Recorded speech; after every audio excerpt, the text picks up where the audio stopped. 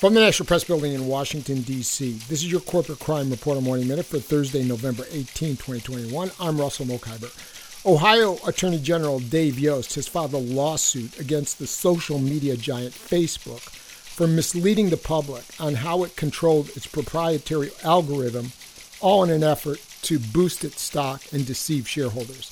The lawsuit, filed on behalf of the Ohio Public Employees Retirement System and Facebook investors, contends that Facebook and its senior executives violated federal securities laws by purposely misleading the public about the negative effects its products have on the health and well-being of children and the steps the company has taken to protect the public. Facebook said it was looking out for our children and weeding out online trolls, but in reality it was creating misery and divisiveness for profit, Yost said. For the Corporate Crime Reporter, I'm Russell Mokhiber.